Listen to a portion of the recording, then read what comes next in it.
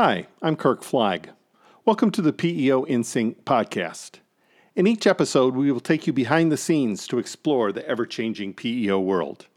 We will talk with the industry legends, the people whose hard work and creativity shape the PEO world of today. Also, we'll interview current industry leaders, those who are using their own creativity to grow and expand what it means to be a PEO. Thank you for listening. I hope you enjoy today's episode.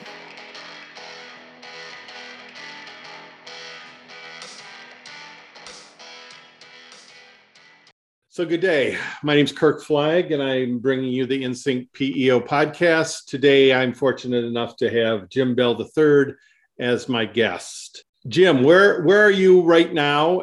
Right now, I am in New Jersey, which is where our corporate headquarters is. Very good. I know that you've been in the PEO industry for about 30 years. How did you get into the PEO industry?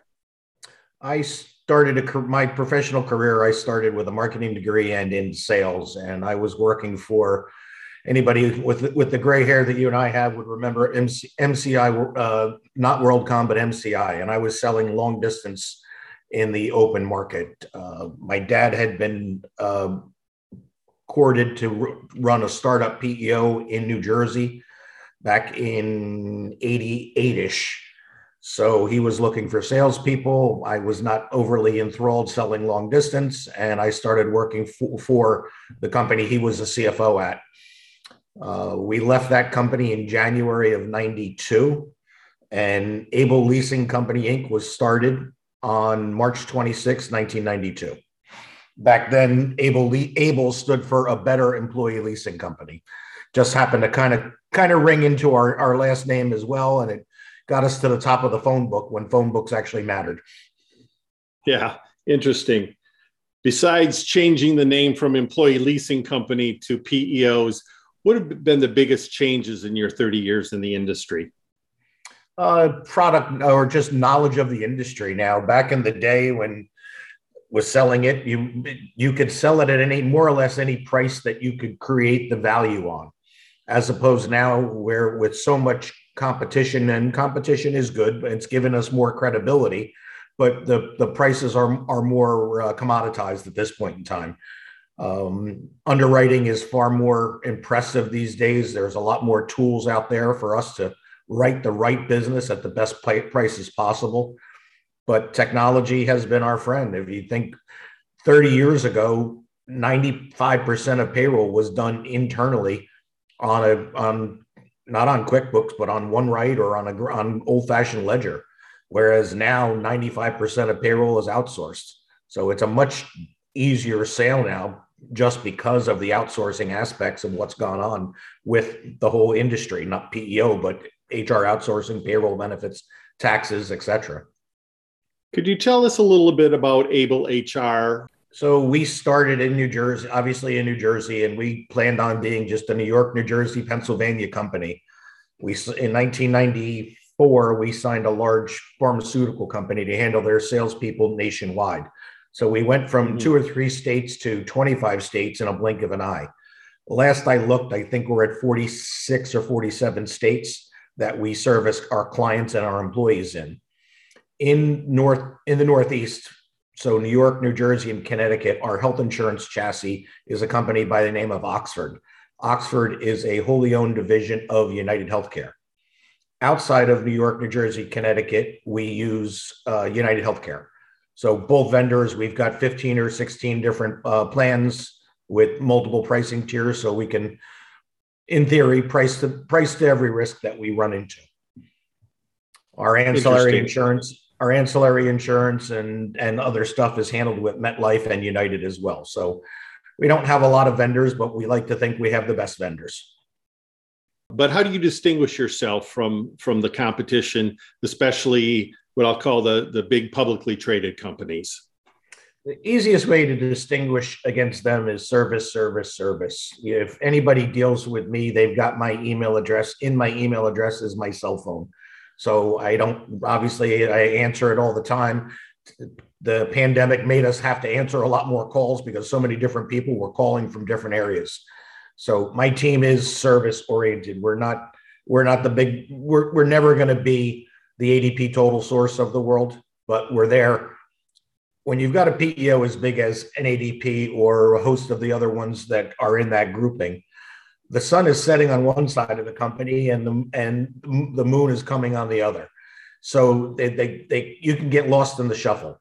Our customer base is known by their customer name, not customer number, not please hold. We don't deal with voicemail. It's there for after hours, but you don't get shoved into a queue. We don't have calling queues. There's a large PEO that you referenced to, and they're running a commercial now about how wonderful they are, and their 800 number, they answer the phone, when in reality, they don't. And my organization has been built by my dad and brought up through the years with customer comes first, customer centric, answer the phone, return their phone call. It's really simple in theory to do. Doesn't work out in practice that well sometimes, but that's how we deal with our client base. And I think it's important. I'd like you to comment on this, but a lot of the largest PEOs are publicly traded. And so they are focusing on the next quarter's profits. And I've seen in the past maybe 5 to 10 years a decline in service where they're pushing more and more people to a panel of service providers. So you don't get the same person whenever you're answering the phone. Is that something that you've seen out on the East Coast as well? Yes, and that's what I was referring to as the call queue. We don't have the call queue. You get your person, or they'll get a message to say, "Sorry, Mr. Flag, so and so will be back to you." They'll get an Insta message on Teams or email or whatever, and they'll be back to you as soon as they wrap up with whatever they're on. It is something that I've seen. As I said, I'm not going to disparage the PEO in question, but they make a big push in the New York market about how wonderful their customer service is, and I think it's making more people call other PEOs just because it's completely counterintuitive to how their service model really works. Right. I tend to agree, and I think I'm in California, as you know, and I've run across the same thing out here. Wanted to just ask you you've been doing this for a long time, and you have an excellent blurb on your LinkedIn page. But when you meet someone, meet a client, what would your 30-second elevator pitch be to them why they should be using a PEO? Well, it's probably a smidge longer than 30 seconds because I basically go into a simple statement, and I give a nice pregnant pause in there, and it often opens to, "Oh, are you a PEO?" And I'm like, "Oh my goodness." By that, if we're out at a restaurant, I'm like, "Hey, waiter, bartender, get that person a drink on me." And to that point, I've been buying a lot more drinks in the last 4 or 5 years. PEO, exactly, from a perspective, is in the Northeast, at least, is very benefit centric, and benefits in the Northeast are crazy expensive. So any help you can give them is going to be beneficial. But from my perspective, someone says, "Hey, Jim, what do you do for a living?" I said, "HR outsourcing. We go into small, medium-sized companies. We take the people off their payroll, put them on our payroll, and then co-employ them back. We then do the payroll, the benefits, the taxes, the HR, all the things that business owners don't want to do and genuinely aren't good at is what my team does. That allows the business owner to focus on whatever they're good at. They may not want to be dealing with work anymore. They may want to go away and go play golf for the day, or go fishing, or spend time with their spouse or their kids. But we give the business owner their time back to focus on the big picture and not deal with the nonsense that my team does, either personally or with technology." And that does it save me money? I said, well, sometimes it can. We're buying technology, 401k, health insurance, workers' compensation, and EPL in bulk. So sometimes there is a savings, sometimes there's not. I've learned over the years not to box myself into a savings position, because if there's not, you've lost all steam in the conversation. Whereas right, you're selling the value proposition of PEO, and that 99% of the time is going to have a return on investment to them. Right. And I think you make a really key point there. I've seen studies where small business owners, CEOs, presidents of the medium-sized companies, their most valued resource is time. They don't have a time to work on this project, or they don't have time to work on another project. And when you're, as a PEO, giving them that time back, what is the value of that time, to grow your business or whatever. So I think that's, I agree with your approach. I think that's an excellent way to approach a new prospect. One of the things that I've learned from, and I'll give props to a dear friend of mine in Dallas, Clay Kelly. He says, is the work you're doing at $8.50 or $8.50? And people look at you and say, what do you mean? Well, the work you're doing is a clerical in nature that's $8.50 an hour, whereas you should be spending your time on stuff that's $850 an hour. And again, time to yourself, you get to choose what you want to do with it, as opposed to getting sucked into all the things that you've been in this industry long enough that owners and PEOs get involved with. Right. And I think a lot of PEO sales people don't follow Clay's advice, and they focus on the savings, which I think we both agree isn't the way to go. The reason I wanted to have you on today was to talk about certified PEOs. I know AbelHR is a certified PEO, but I also know that there may be 24 PEOs, maybe 10% of all the PEOs out there are certified. And I wanted to see what benefit, what you feel a certified PEO provides to you and to your clients. Could you just briefly, doesn't even have to be briefly, could you go into how a certified PEO affects a client? Absolutely. So from a PEO numbers, I've been and are on the board of NAPEO, which is our trade organization. And there are approximately 950 PEOs that they've cobbled together. Not all members of NAPEO, but roughly 950. And there's about 53 to 55 of them. So to your point about percentages, it's about 5%. I'm not sure why more haven't done it, but from a perspective of what it takes to be a CPEO, you've got to turn your financials over to them. You're audited. You have to be bonded.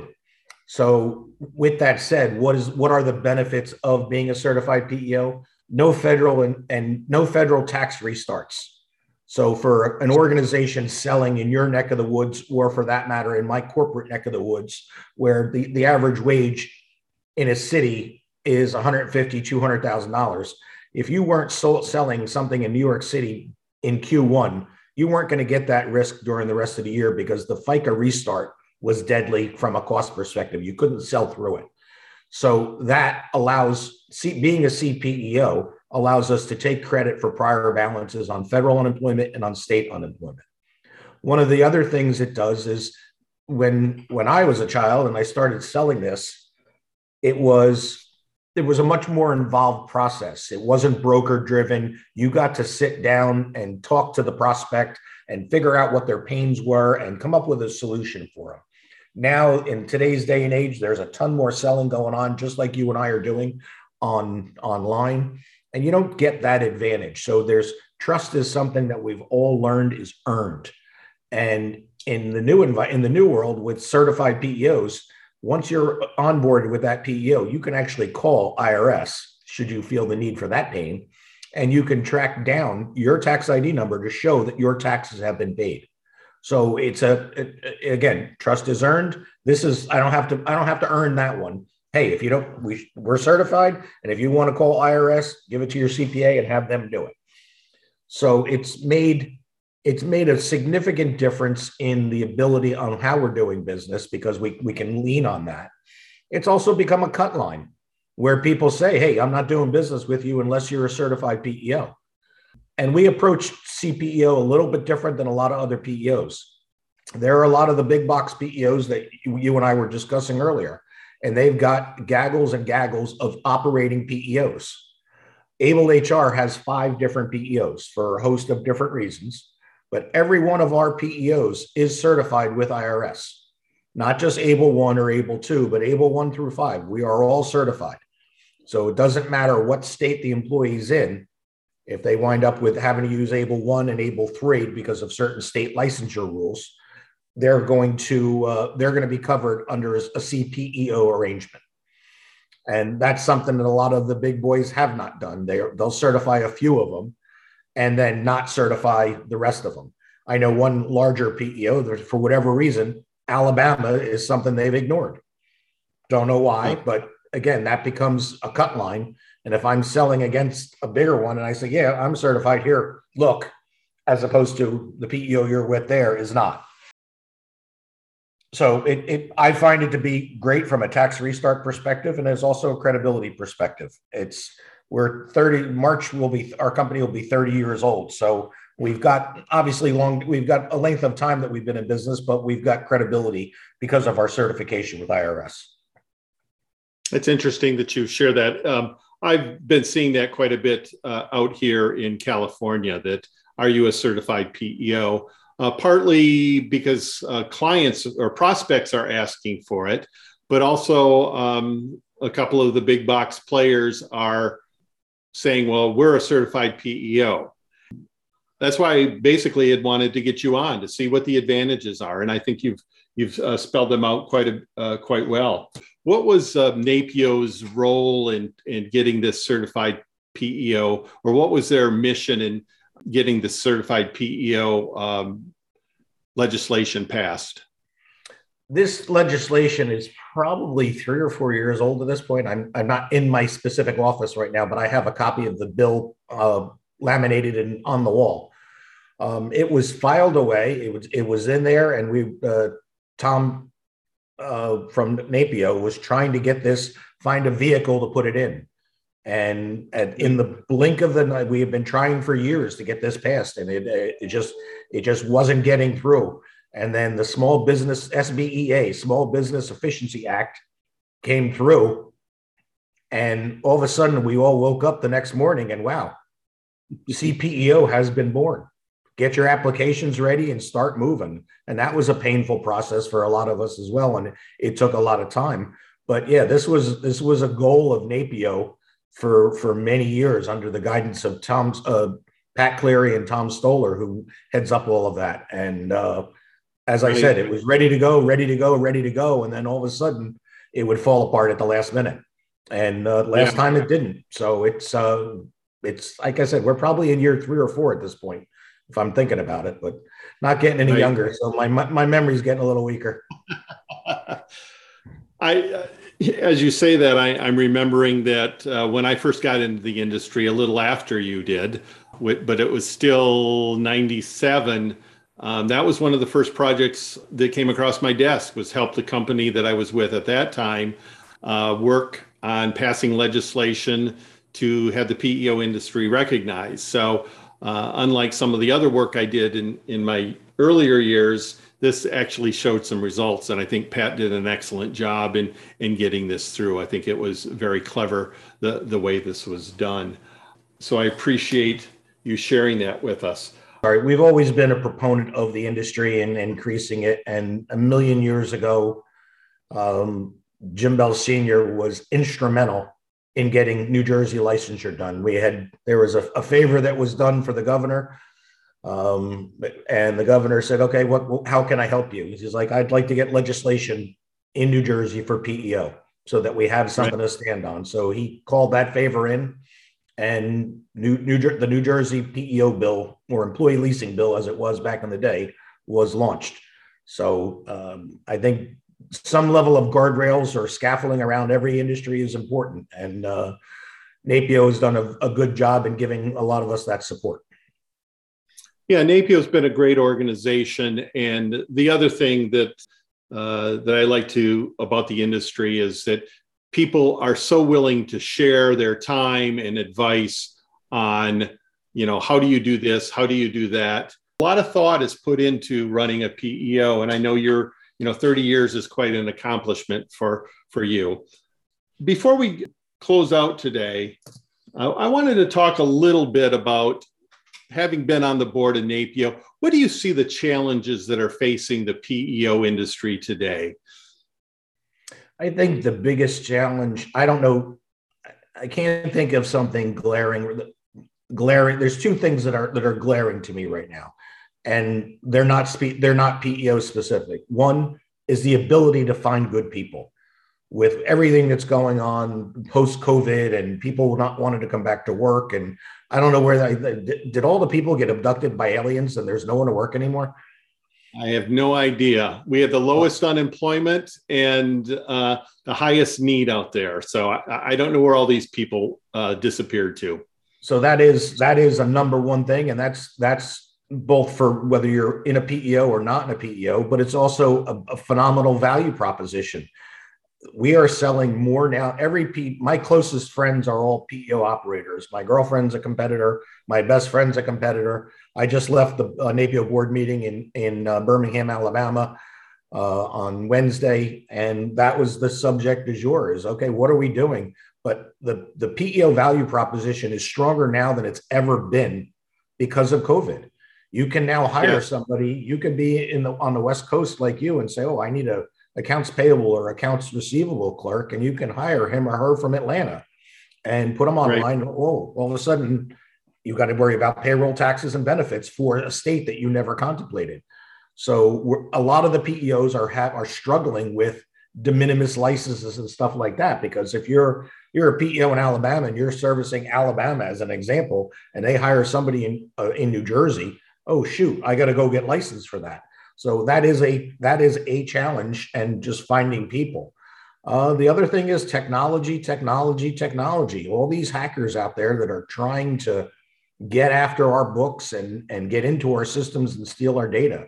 So NAPEO just this past week developed a cyber task force. So it's a whole nother talk track with NAPEO that'll have a director or a leader of that, and set up and go down the road to start doing different things.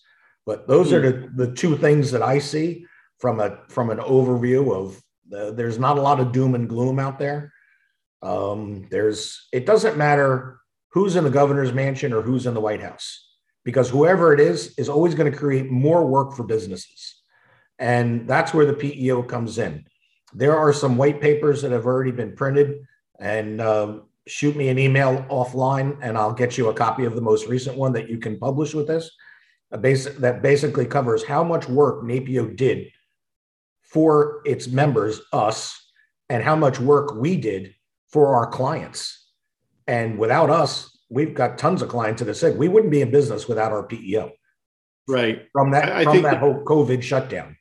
So the PEO industry really stepped up during COVID to help their clients, get the loans. The higher percentage of businesses that received loans that were able to process and basically survive through a very difficult period, using a PEO. I mean, we both got into this industry to help people grow and stay afloat, and PEOs really came through COVID. Yeah, and then the other on top of that, post COVID, you've got all the IRTC loans that are going on. One of our key people at Abel is Doug, and Doug is buried in IRTC requests on a regular basis. But we're getting checks back that go to the client that they're mind blowing, the size of some of these checks that help keep them afloat. So again, props out to Pat Cleary's team from NAPEO, because they were the hardest working people out there trying to stay on top of everything that was going on during that process. And I've heard this before, and it's more of a Jersey thing, which you can appreciate, but PEO is like the mob. Once you get in, you don't get out.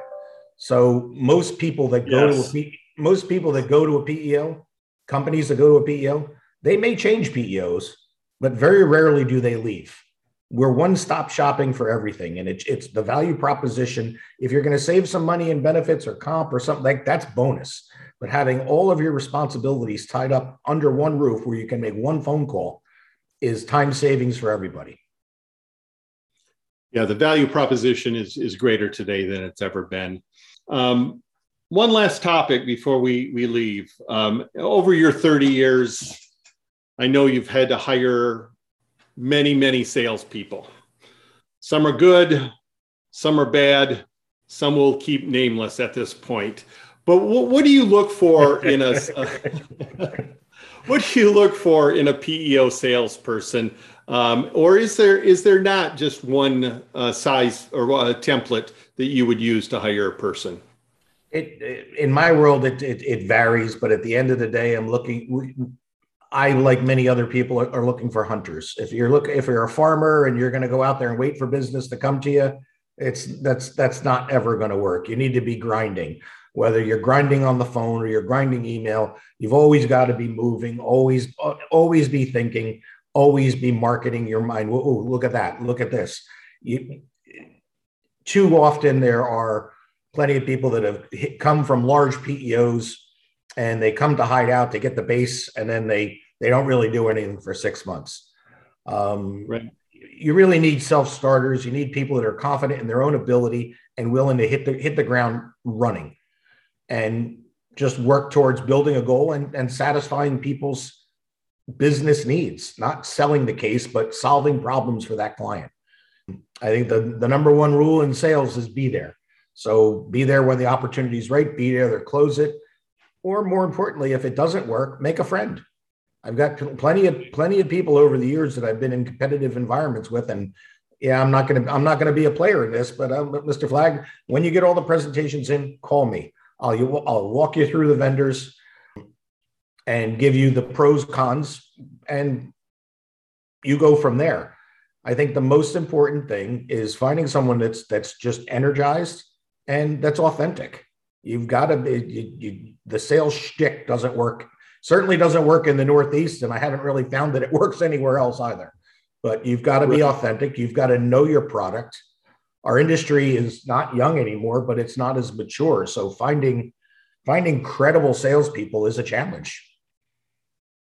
Yes. And the PEO concept can be so complex that it takes a while, and to understand all the moving parts, unless you're just going in and you're selling cheap workers' comp, which, some people do, but, I don't think that's a long-term solution for either the salesperson or the PEO that allows that. The PEO space is amazing. I've been in this business for 32 years almost, and there's not a week go by that there's a new twist or a new change on stuff. So it's a great business to be in. It's beyond frenetic, and it's not just my company. As I said, I know my team who are outstanding, and I've got competitors as well where I know their teams pretty well. And we're all, this is the time of the year where it's pretty crazy. So it's a great business model, and it's a great space to be in. Yes, I appreciate you taking your time, because I do recognize how hectic it is right now. So Jim, thank you. Good luck, and happy selling season. Thank you, Kirk.